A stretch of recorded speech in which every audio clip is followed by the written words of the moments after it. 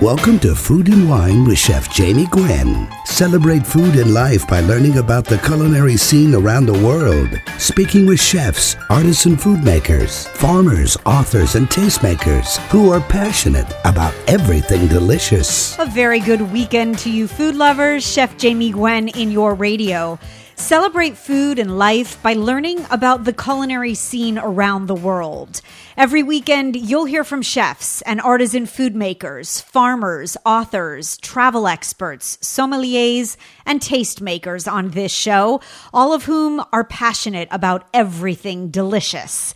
It's my goal to feed your soul, so don't touch your dial. I have scintillating and delicious conversation coming up. I'm about health and wellness, wine, trends, giving back, and living the best life. And I'm always serving up seconds, by the way, at chefjamie.com and on Facebook, Twitter, and Instagram at Chef Jamie Gwen, where I hope you'll become a fan and a friend. You can also hear radio podcasts of shows you might have missed on iTunes. Just search Chef Jamie Gwen. Okay. I like to kick off this show with a tutorial, a technique of sorts to make you the best cook you know. And from my kitchen to yours, I am big on butter, but you knew that. I recently met a chef on a trip to New York City who makes beer-flavored butter. He was churning butter with a local brewery's IPA, and he paired it with a soft pretzel on his bar snack menu. Yum, right? At dozens or a bevy of steakhouses, you can actually choose from a menu of premium steak butters, like a pat of marrow butter or lobster butter or blue cheese butter. Or how good does house-made cheddar bacon biscuits with chipotle maple butter sound? Sounds good to me right about now. I'm happy to tell you, butter is back. Or better yet, butter has been reborn. So butter has always been an incredible flavor carrier because you can incorporate flavors and you get this wonderful mouthfeel. And you'll find an absolute bevy of butters in the refrigerated section of your favorite local grocery store today, albeit gourmet or otherwise. We're seeing an influx of European butter come up front on the shelves, where the lower the water content, the richer the butter. The higher the butter fat, the better the flavor. And so you have lots of butter choices today. And I think that's really important. Like we choose salt, whether it's kosher salt for everyday cooking and flake salt to finish off a beautiful pasta dish, you can now choose butter. So you might buy a very reasonable quality butter to cook with, but you might make a compound butter or finish a sauce with a European butter with higher butter fat content so that you get a richer, more luxurious, smooth, sensual mouthfeel and fabulous flavor. So with that said, compound butters are a really wonderful way to add flavor to steaks or chicken or veggies or bread. And there's nothing like a pat of butter melting away on top of something you're about to sink your teeth into. By the way, if you're putting butter on the table with bread, as we call in the restaurant business bread service, I do recommend that you buy the best quality butter that you can afford. And whether you plan to season it yourself or you buy it lightly salted, I use unsalted butter for everything else but my bread service, an important note. When you add a few flavorful ingredients to quality butter, you have made what is called a compound butter. It's a really easy, practical way of layering on buttery goodness with fresh herbs, aromatic spices, maybe a little kick of heat or a hint of sweetness. So to make a compound butter, you start with fresh room temperature butter. And I digress for a moment, but let me go back and tell you why I use unsalted butter as a staple in my kitchen. When I teach cooking classes across the country at big events or food festivals, or if you've caught me on television or you're a longtime listener on the radio, I thank you. You know that I use unsalted butter for many reasons, one of which is most important, and that is salted butter has a very, very long shelf life, and no one is really sure how long it's been in the box. Unsalted butter has a shorter shelf life. And while I like my ingredients fresh, I like my butter fresher. And if you can find artisan butter at your local farmer's market, even better. But I also prefer to salt my dishes the way I like, and therefore unsalted butter is my staple. So now that you know that, and we've shared our butter thoughts, to make a compound butter, you start with fresh room temperature butter and you put it in a mixing bowl, or you can use your food processor, or you could use an electric mixer with a paddle attachment. And you have lots of options. You might limit yourself to a few well-chosen additions, but here's the list. You could go herbs, fresh, or spices, dried. Aromatics like shallots, garlic, scallions, or fresh cracked pepper, citrus zests. All of those just scratch the surface. But you should mince everything well or run it in the food processor first before you add the butter. Now, when it comes to salt, I like a fine sea salt when I'm making a compound butter to bring out the flavor in the ingredients. And I like a little bit of acid. So you can add a teeny bit of juice. It will incorporate into the butter, like citrus juice. But if you really want bold flavor, I recommend that you zest the lemon or the orange. You'll have a dry ingredient added to the butter, therefore easily combined as well. As for a touch of sweetness, I love a sweet compound butter, a bit of honey for biscuits, oh yes, or waffles. And then sometimes on a savory biscuit or waffle, I'll add in a little bit of sage or fresh thyme.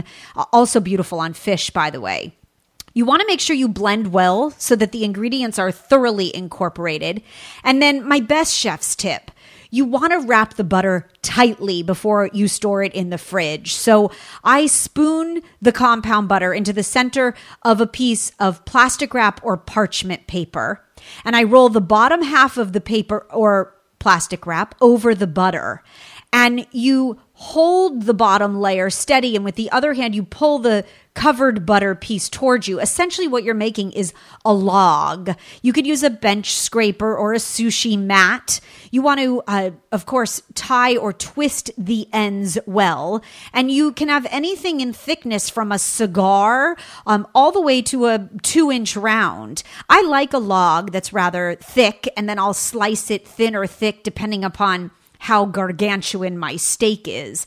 But there's nothing better than a red wine and rosemary compound butter melting over a perfectly grilled ribeye steak. Now, the red wine trick there, you want to reduce red wine down to a syrup or a glaze before you add it to your compound butter, therefore making the perfect butter. It should keep in the fridge for at least a week, but you want to store it well, preferably that plastic wrap log of compound butter in a plastic zipper bag, because it will take on the flavors of the fridge. And then you'll slice it into coins, or you could always, by the way, spread the compound butter into a ramekin before you chill it and then serve it with your bread service. And then you get this melt in your mouth result, right? Those last few basil leaves, by the way, or if you have scraps of some sort from the end of the shallot, these are great things to mix and mingle into a compound butter so that next time you grill a steak, you are truly prepared. Now, this compound butter could have lots of flavors, but my most current favorite flavored butter is a sriracha honey butter. And you blend unsalted butter with golden honey and fiery sriracha. And whether it's for fried chicken, you got some bread and butter pickles alongside, maybe one of those split hot, fresh from the oven biscuits. And oh, that is a serious sandwich. I also make a filet mignon with a gorgonzola scallion butter. And I would love to share both recipes with you. They are the bonus recipes this week. And if you would like to become a compound butter master, all you need to do is email me, Jamie, Jamie, at chefjamie.com and ask for the compound butter tutorial. And I will send you my recipes from my kitchen and collection to yours. Oh, and there is so much great show coming up, so please don't touch your dial. Back for part 2, more bigger, bolder baking every day. The pastry chef sensation, Gemma Stafford, sitting down to dish as we continue our sweet conversation. You won't want to miss it. And before the end of the hour, she lives a charmed life and very well deserved. The extraordinarily talented Susan Gravely will be in your radio. So grab a snack and come on back. Chef Jamie Gwen in your radio. I'm so glad you're listening.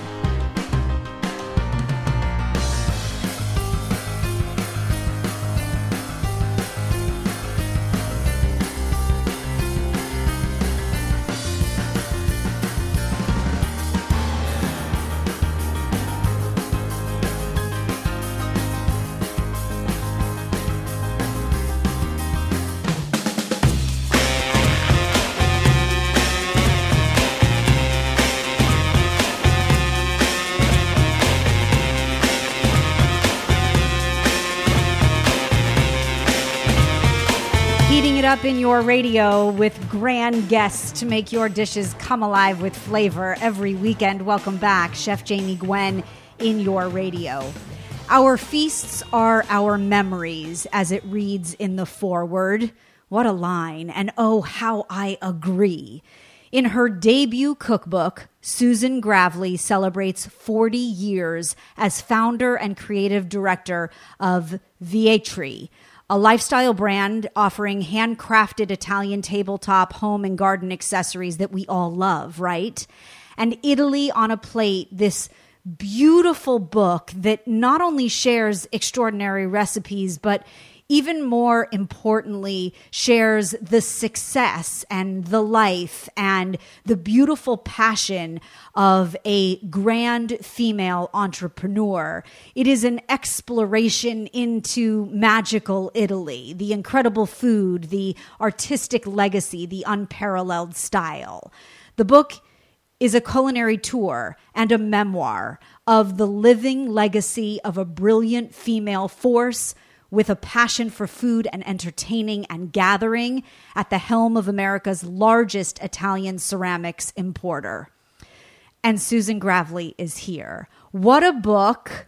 What a life you've had thus far. What a lady. I am so delighted to have you, Susan. Thank you for gracing this show, and congratulations to you. I know this book is a labor of love. It is, Jamie, and I'm just thrilled and honored to be with you today. Well, thank you kindly. Thank you. Start at the beginning, please. For anyone that knows VIETRI, we know that you certainly have made the lives of hundreds of Italian ceramics makers very fruitful over 40 years.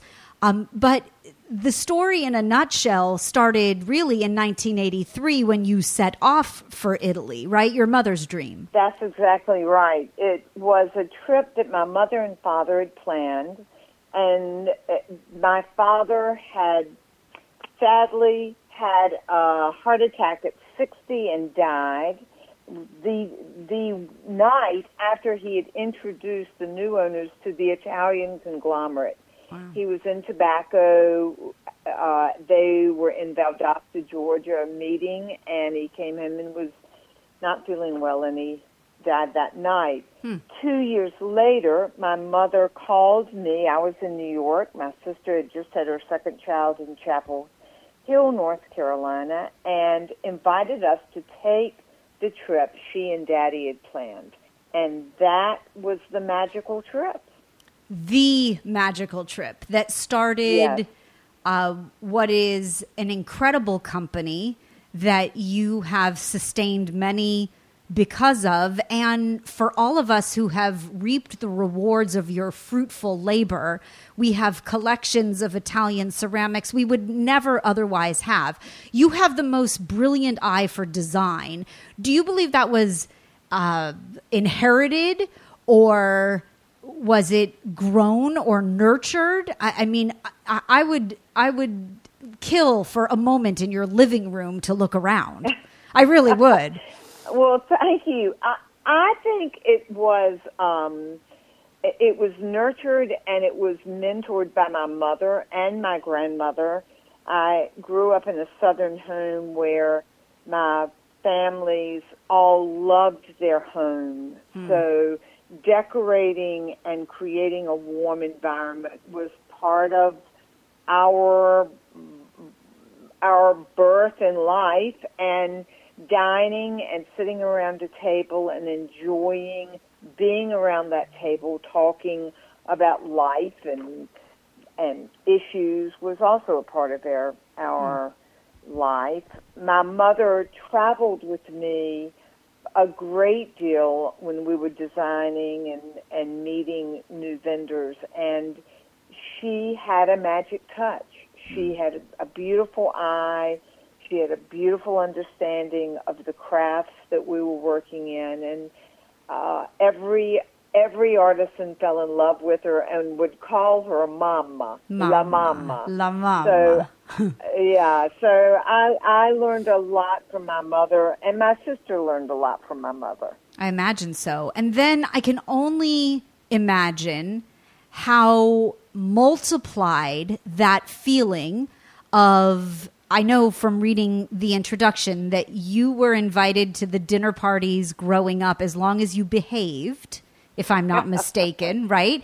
And so right. you experienced those gatherings and dinner parties in the South, here in the States, and then it was exemplified when you started traveling to Italy, where the celebration is even more grandiose on any Tuesday night, right? And I can only imagine how you relished that.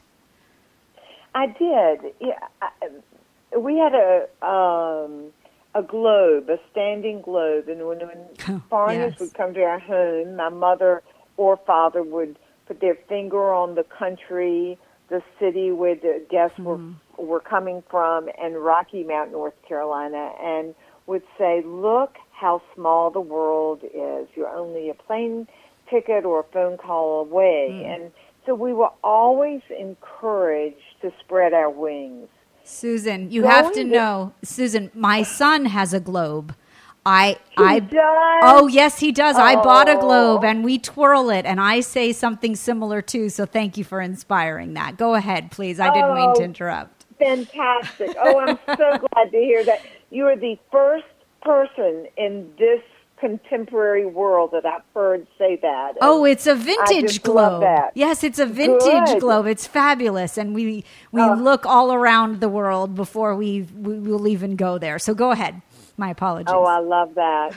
Well, I think that inspired all four of us, the children, to always be comfortable traveling and meeting people. Sure. And then when we started this company, we were always curious about the people we were meeting and excited to meet them. And with time in those relationships, we would be invited to their home. And that is the highest of compliments, to be invited into the home of an Italian. And it's not common because they eat with their families. They are a large group, mostly always at lunch and at dinner. So to become part of that really has been a huge part of my business and personal pleasures. And what a privilege to be woven into the fabric of those lives and to become a part of them. Yes. I love the stories in the book, the way you talk about the young boy who grew up in Positano, who you've watched grow up and dined together and shared a meal and connected. Those are friendships and memories, as you talk about, that never fade. And so you've shared your life here in the States and in Italy, but you've, I'm sure, eaten the best in Italy, because who doesn't? So let's cook across Italy together. Please. All right, let's cook. Fantastic. We'll take a quick break. When we come back, more with the extraordinary Susan Gravely right after this. Chef Jamie Gwen in your radio.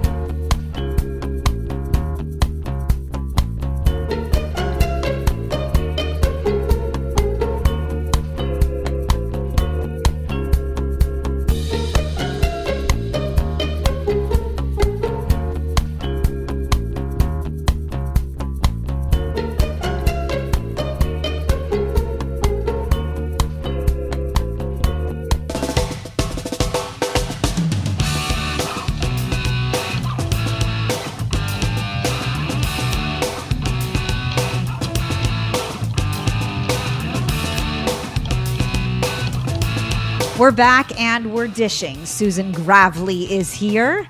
The first thing I'm making from your book, and by the way, if you've just tuned in, you're late. The book is entitled Italy on a Plate. It is the much anticipated memoir and travels and menus from the VIETRI founder.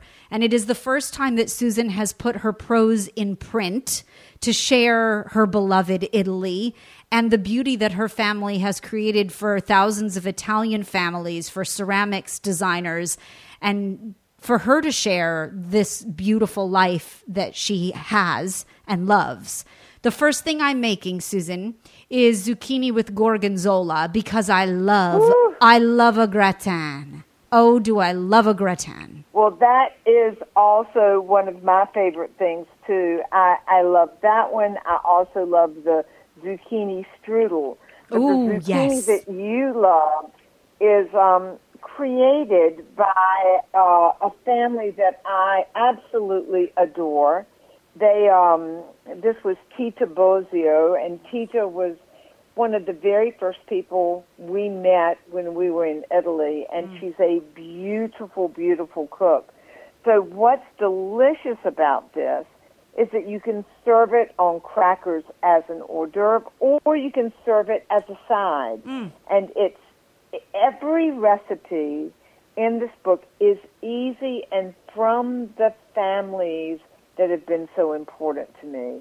The beauty of this is that the gorgonzola brings out the flavor of the zucchini. Of course. And you do not need a lot of salt because the gorgonzola has salt. Yeah, I love that. You know, zucchini, I happen to love zucchini because it's a year-round vegetable across the country, right? And I agree with you, it takes a lot of seasoning, but when you add that gorgonzola, I imagine, like you said, that flavor really comes alive. And it is so super simple. I would love to put that out as a side. I'd love to put it alongside a charcuterie and cheese board and serve it with the crackers there. I mean, open a bottle of wine and dinner's ready. But that's it. Just beautiful. Take me to Piemonte, please. I know it sounds silly, but I grew up, as my listeners know, over 20 years with a mom who is still today the most fabulous cook. And I'm sure that veal tonnato made it into my lunchbox, but I remember it. I remember it at dinner. My mother made vitello tonnato. She loved it.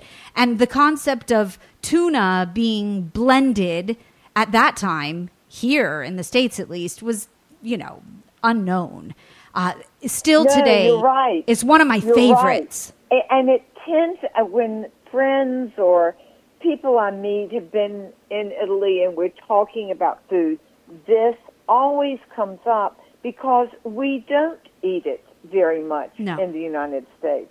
But the flavor, the simple, mild flavor of veal with really a mild flavor of tuna works beautifully together. And the rather it's refrigerated, the better it gets, so that you can make a rather large veal and eat it for quite a few lunches in your lunchbox. Yes, happily, very, very happily. Happily. That's a salt conversation again, Susan, because and especially with the canned fish we have today.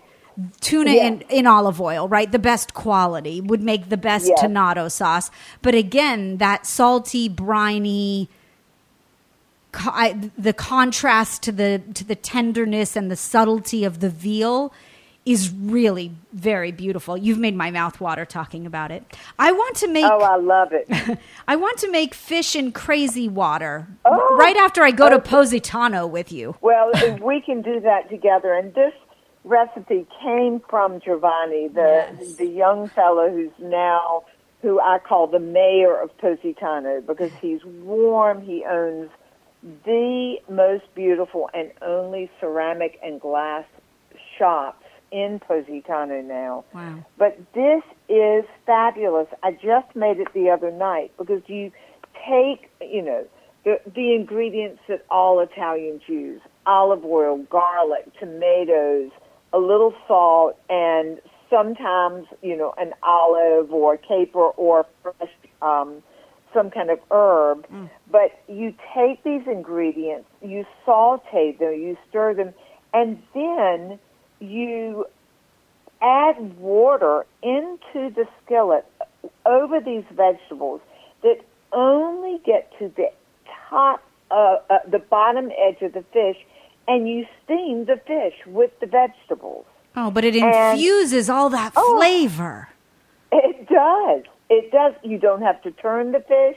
You keep it upright, and at the end, you add some beautiful parsley leaves, and there you have it. Yes. A beautiful, beautiful dinner or lunch. Simplicity at its finest, right? And a big loaf of crusty bread, as you mentioned, to soak up. And a big, beautiful bottle of crisp white wine. Okay, good. I'm in.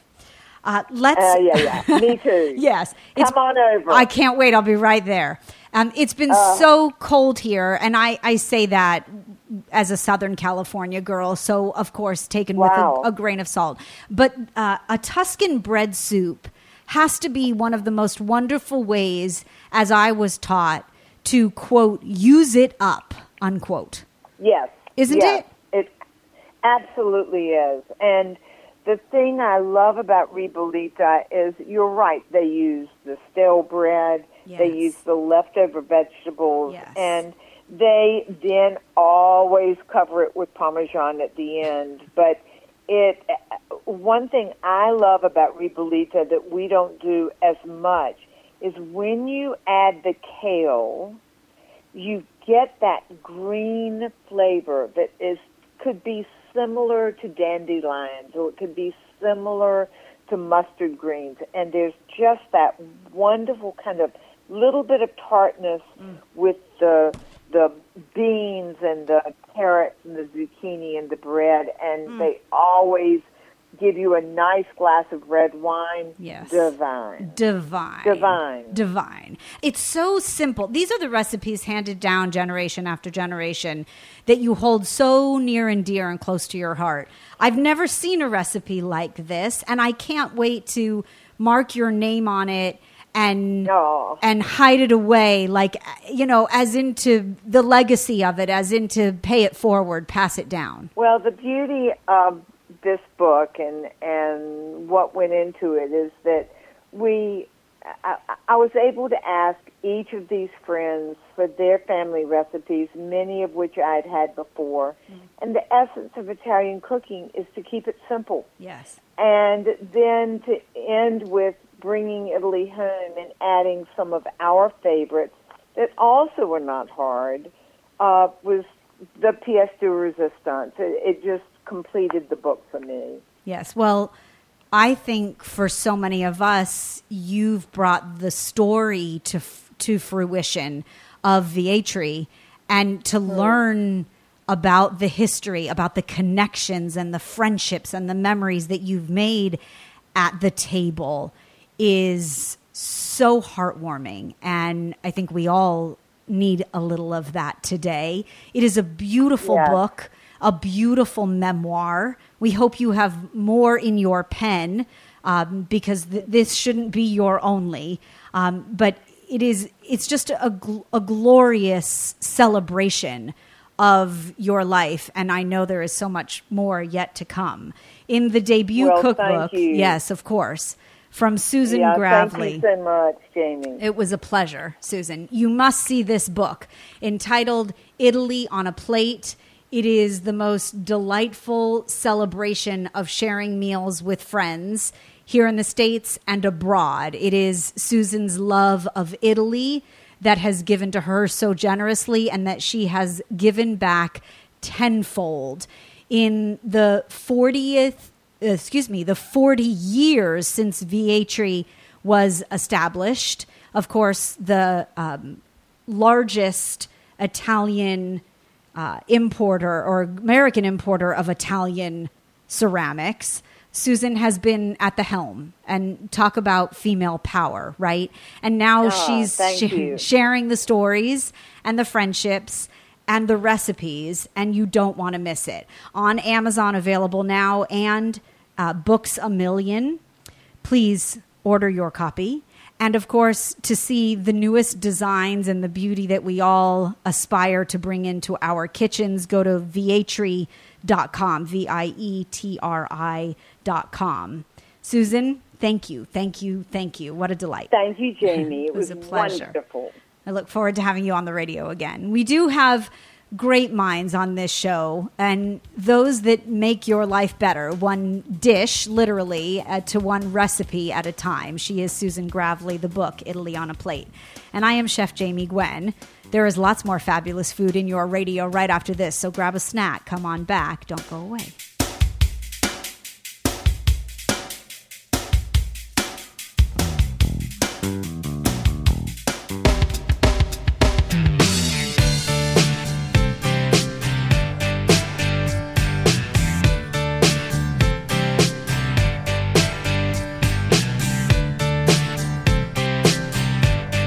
She's back with the sweet stuff. Oh, and we're delighted. The pastry sensation behind Bigger Bolder Baking.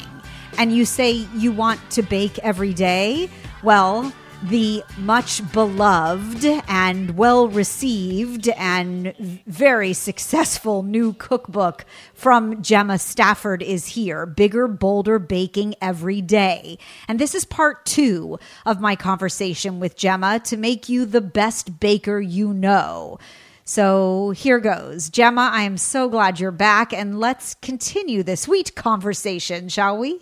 On yogurt, you're using a pure plain yogurt. Have you experimented with Greek yogurt? Are you a fan? I am. The reason I use plain is because the texture. Yes. So you have a little more liquidity. It's liquidy. It works better. Yes. It's more liquid, and it works better for my recipes. Yeah. I don't know if I have anything off the top of my head that does Greek except for little pops and stuff I make with George. Yes, of but course. for my baking, and I've made this mistake before, is Greek yogurt. We always have it to hand in our house for us for eating. It's not thin enough. Yes, It's too thick, okay. and then you end up with wrong proportions and stuff. Understood. And I think that's an interesting dichotomy to mention because I use a lot of Greek yogurt in my savory cooking, which is my specialty, of course, versus your pastry expertise. And you can substitute Greek yogurt in savory for sour cream, mayonnaise, sometimes cream cheese even. So that's a really wonderful point that your plain yogurt has a different viscosity and that Greek yogurt is not a pure substitute. So very smart. I will tell you, I love anything corn. I was raised by a corn lover. And so the polenta cake with the mascarpone and the strawberry compote, if that doesn't scream spring, I'll get it out. If that doesn't scream spring, Gemma, I don't know what does. Isn't that lovely? Oh, beautiful. Yeah, really.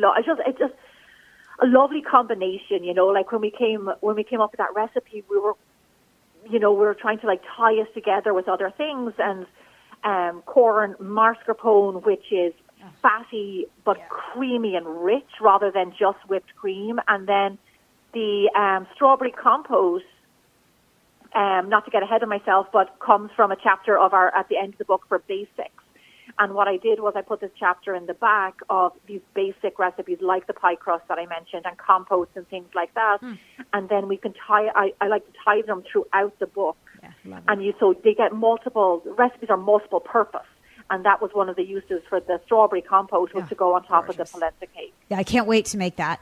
And I wonder how many times a week you make the ultimate white chocolate pecan skillet cookie, because I don't know. I think my invitation got lost. Susan's house. Yeah, right? I sent it to your old house. Did you say cookie? Skillet cookie? Hold on. I'll be right there.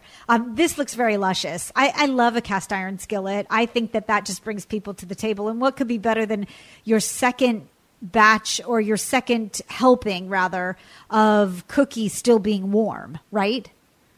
Yeah. Yeah. Oh, yeah, that's a really so fun good. one. That's in Family Favorites because it's kind of a crowd pleaser. Yes. So that's the chapter that's kind of, more for the whole family, and white chocolate and nuts and everything. Oh, so good. And it was a big hit. So good. And then could we please talk clafouti? Clafouti is something so French and so fabulous that I think is so underrated. It's first of all, the name itself just makes you sound fancy. And when you serve it, everyone is always very in awe. This is how I like to do things. I like to make life easy on myself, for sure. I still like to get like big and bold, impressive results. And the thing about short and sweet is that you use kind of one master element or one master recipe, and you make different flavors. Right. So, for instance, like you said, the clafouti, we have a master recipe for that batter, which is a standard batter, eggs and milk and flour. And then you kind of customize it with your favorite or seasonal fruit. The recipe, of course, somewhere in Bigger, Bolder Baking every day. The new cookbook release, the second hit release from Gemma Stafford. It is Gemma's passion, as she told you, to turn everyone into a confident, joyful baker. Gemma proves in Bigger, Bolder Baking every day there is always time to bake. From weeknight family favorites to fancy desserts to leisurely weekend bread baking and everything in between. And there are these extraordinary photos to which you can follow and learn along with the recipes from Gemma that really make this book from the heart. And it is always my pleasure to see your success, Gemma. And we know that since you already alluded to it, there's a short and sweet cookbook coming up next. Maybe, right? When I recover from this one, absolutely. Yes, that right. Be the next one. Okay, good. You put it out there. And until then, we will continue to follow on social at Bigger Bolder Baking. On the web, biggerbolderbaking.com, and of course, Bigger Bolder Baking on YouTube, the continuing hit baking show. Gemma, thank you for your time. My best to you and Kevin and George. Please come back again soon. Thank you very much for having me. It was lovely. And so that brings us to the end of another hour of Feeding Your Soul. I hope that you gained culinary intelligence, that I satiated your appetite, and that you savored the conversation. I thank you for tuning in and continuing to listen, and I'll meet you here next weekend. But before you go, take a taste of my last bite for this week, my last ounce or tidbit of culinary conversation for the hour. Do you want to make French toast in a jiffy? I've been on a French toast splurge, as I call it lately. Well, you could rush to your kitchen right now, because if you have a pint of vanilla ice cream, well, then you have a shortcut custard. Rich, satisfying French toast can be made with just a pint of melted vanilla ice cream, some thick-cut slices of brioche or challah bread, and some good quality unsalted butter. Yes, the melted ice cream is your custard. No need for milk and eggs. And a little bit of butter a lot of bit of butter in a skillet after those bread slices have soaked for about 3 minutes, flipping them often. You have French toast, perfectly crispy, golden brown, soft in the center, just the perfect amount of sweetness and fabulous flavor. And you can call it vanilla ice cream French toast, or you can just call yourself a culinary hero. I will post the recipe on Facebook, Twitter, and Instagram, where I hope you'll become a friend and a fan. So please follow at Chef Jamie Gwen. And if you're looking for the bonus recipes as well from this week, it is my tutorial on compound butter. You can email me anytime, Jamie, Jamie, at chefjamie.com, and I will get back to you personally and directly. And please check out chefjamie.com. Once again, I thank you for listening. I'm Chef Jamie Gwen signing off, and until next weekend, I hope you continue to eat well.